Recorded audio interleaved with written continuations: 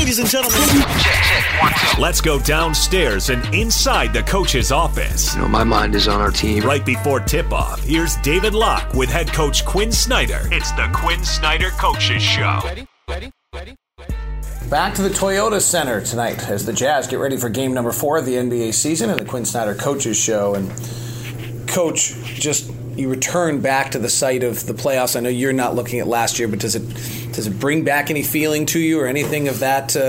Just kind of where you've gone in the last few months since then, or where that took you?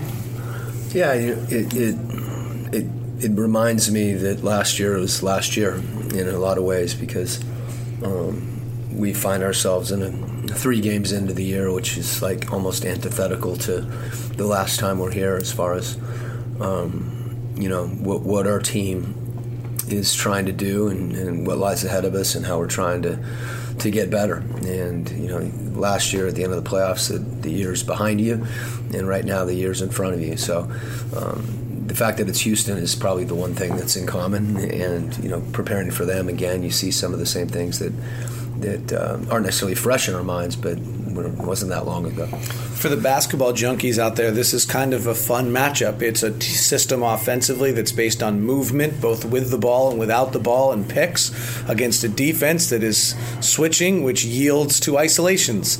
So how does the yin and the yang battle tonight, and how do you keep your motion and movement and aggressiveness going? Well, you do just that. It's more. Our guys have to be prepared to think because the reads and the movement is different because of the switching. There's more opportunities to slip. There's more opportunities to roll. And you have to be prepared as much as anything when you get the ball to make a quick decision. That decision, we call it isolation when you kind of hesitate and dribble out and then go.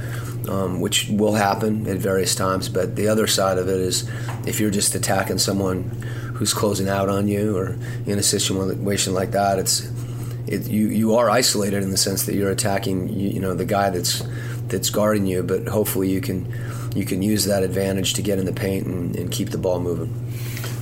When James Harden, you've now prepared for him 9 times in the last 100 games probably. What are the goals and what are you trying to get done against a guy that certainly can't be stopped?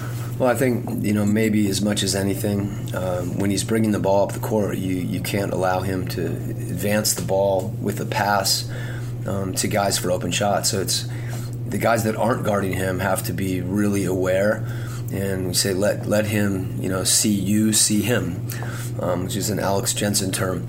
So you're down there, and if he sees the back of your head or he doesn't know, he thinks you're not looking, he's going to try to make a play and drive.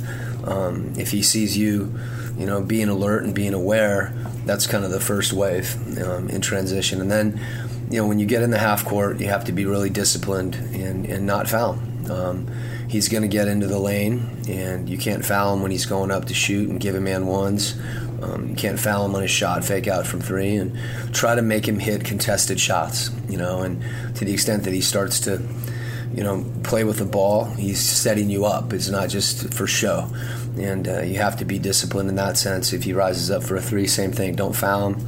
Make it a contested shot, and don't give him anything easy in that sense. It's the artist you talked about last year. That's the artist, yeah. The artist known as James Harden is the battle tonight. That is our Coaches Show.